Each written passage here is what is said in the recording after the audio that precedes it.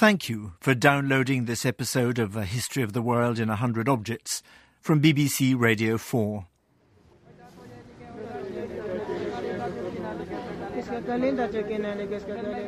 This is the sound of worship. It's coming from a Christian church in Chiapas, the southernmost state of Mexico, where the local Indian population are offering their god not just their devotion, but also their food. It's a practice they've been following for thousands of years. Nowadays, we like to say we are what we eat. But for generations amongst the faithful, it's been equally true to say we worship what we eat.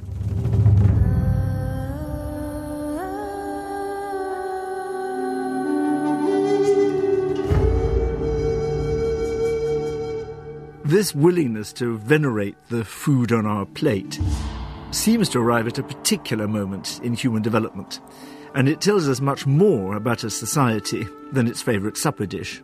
It's always present in one way or another, either to be eaten or to be looked at or to be worshipped. It is part of the cultural identity. A History of the World in 100 Objects.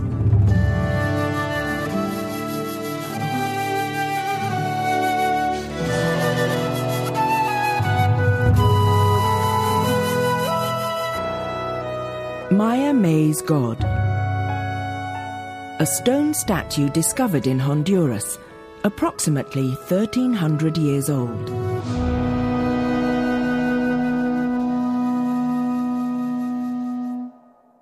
Some archaeologists argue that food must always have had a divine role, even for our earliest ancestors. Just think of the cow goddess of Egypt, or Bacchus and Ceres of classical mythology, or Annapurna, the Hindu goddess of food. But there's a particular time, after the end of the Ice Age, so between 10 and 5,000 years ago, roughly, when a range of new foods seems to be accompanied by a range of new gods. Across the world, people began to identify particular plants that would provide them with food. In the Middle East, as we saw in the last programme, it was wheat and barley. In China, millet and rice. In Papua New Guinea, taro. And in Africa, sorghum. And as they did so, everywhere, stories about gods emerged. Gods of death and of rebirth. Gods who would guarantee the cycle of the seasons and ensure the return of the crops. And gods, more importantly, that represent food itself. Today's object is myth-made material, a food god from Central America.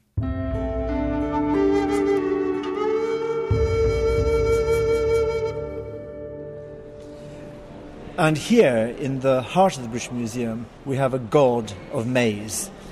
He's a bust carved of limestone using a stone chisel and a basalt hammer. And the features are large, symmetrical, the eyes closed, the lips parted, as though this god is in communion with a different world, quietly meditating. The arms are bent, the palms of the hands face outwards, one raised, one lower, giving an impression of serene power. The head of the god is covered with an enormous headdress in the shape of a stylized corn cob. And his hair is like the silky strands that line the inside of a cob corn inside the wrapping leaves. Originally, this statue would have sat with many other similar gods high up on a stepped pyramid-style temple in western Honduras. He was found in Copan, a major Mayan city and religious centre whose monumental ruins you can still visit today. All of the temple statues were commissioned by the Mayan ruler of the day to adorn the magnificent temple that he built at Copan around 700 AD.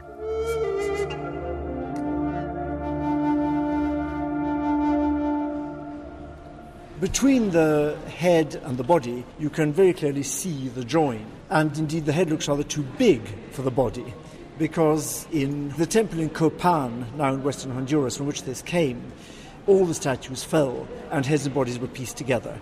But whether this head and this body precisely belong together is actually not the key thing, because all these gods are about the central power, the central role of maize to the local people. Our statue of the Maize God is obviously a comparative new boy. He's made as late as 700 AD, but he comes at the end of a very long tradition.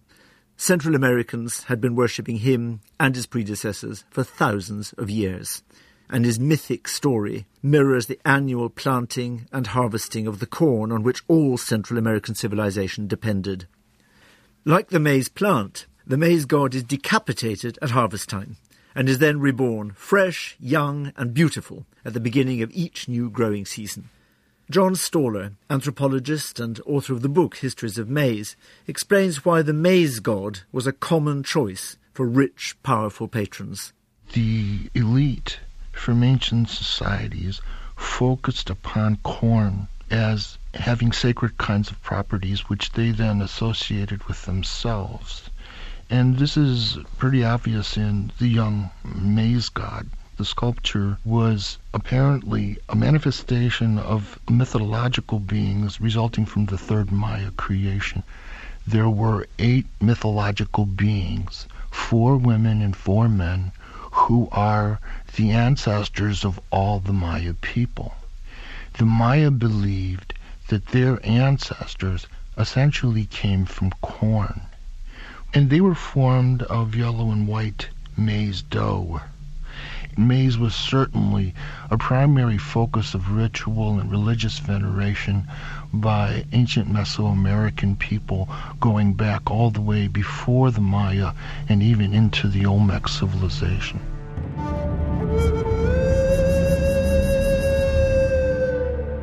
So our maize god is not just a hauntingly beautiful statue. He gives us a real insight into the way ancient American society thought about itself and its environment.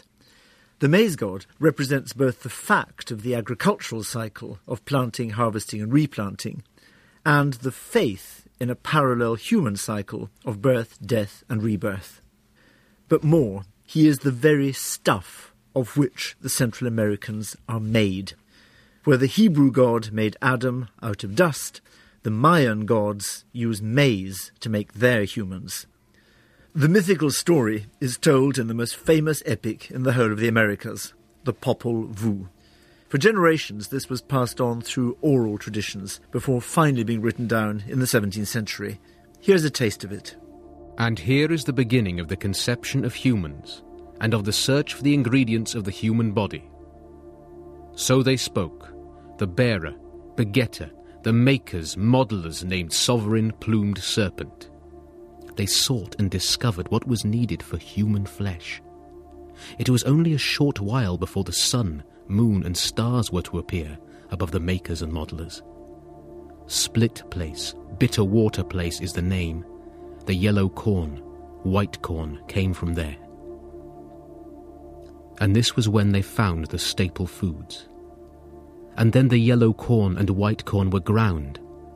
After that they put into words the making, the modelling of our first mother-father, with yellow corn, white corn alone for the flesh, food alone for the human legs and arms, for our first fathers, the 4 human works.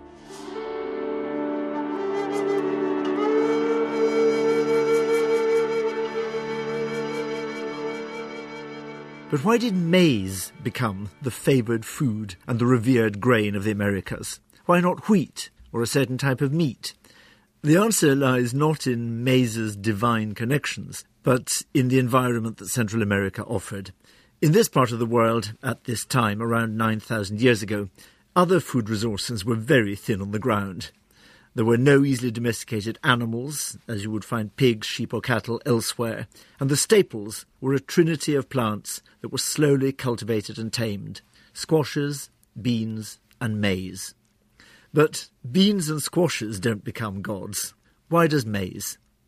Well, the plant from which maize derives, the teosinte, is wonderfully adaptable. It's able to grow in both the lush, wet lowlands and the dry, mountainous regions, which means that farmers can plant crops in any of their seasonal dwellings. On top of that, constant harvesting of the grain encourages the plants to grow larger and more abundantly. So maize quickly became plentiful. Farmers got a healthy return for investing their labour. But crucially, maize is a rich carbohydrate that gives you a rapid energy hit. But it is, let's face it, pretty stodgy. And so from very early on, farmers also cultivated an ingenious and tasty accompaniment, the indigenous chili. Chili has virtually no nutritional value, but as we all know, it's uniquely able to liven up dull carbohydrates. And it shows that we've been foodies for as long as we've been farmers.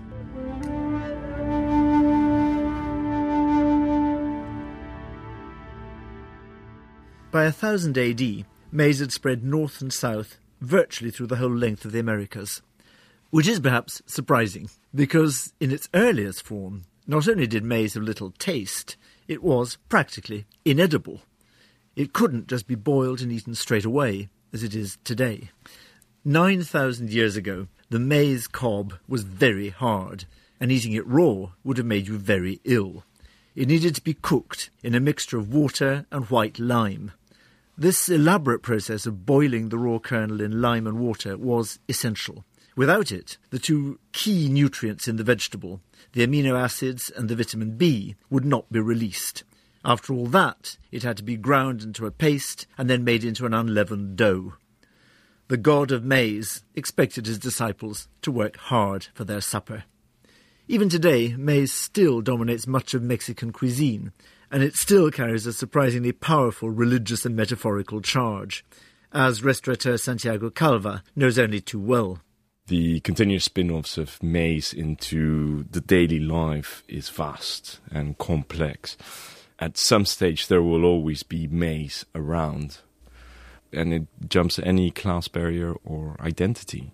Everybody eats it and drinks it, from the richest to the poorest, to the most indigenous to the least indigenous. And that's one thing that unites more than anything else. Maize culture faces two new problems, one being the use of maize as a biofuel and the increment of prices where it directly affects the Mexican population. The other problem being the genetically modified maize. It's almost personally offensive and religiously that you're playing God, as if it were. It's just very sensitive, and especially when you take corn to be used for other purposes other than to be eaten or be worshipped, but rather to be put into a car, it becomes a highly controversial issue.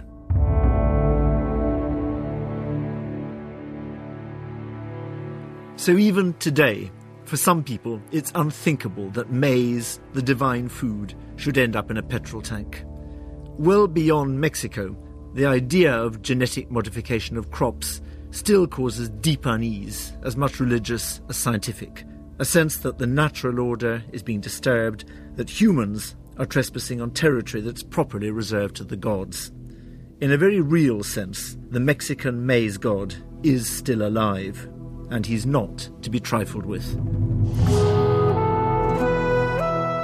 In the next programme, we'll be turning from the food of the gods to the vessels that it's cooked in. We'll be in Japan, with some of the oldest pottery in the world, and the birth of the stew.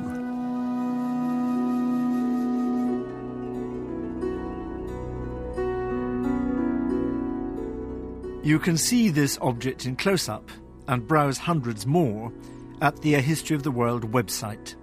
Go to bbc.co.uk/A History of the World.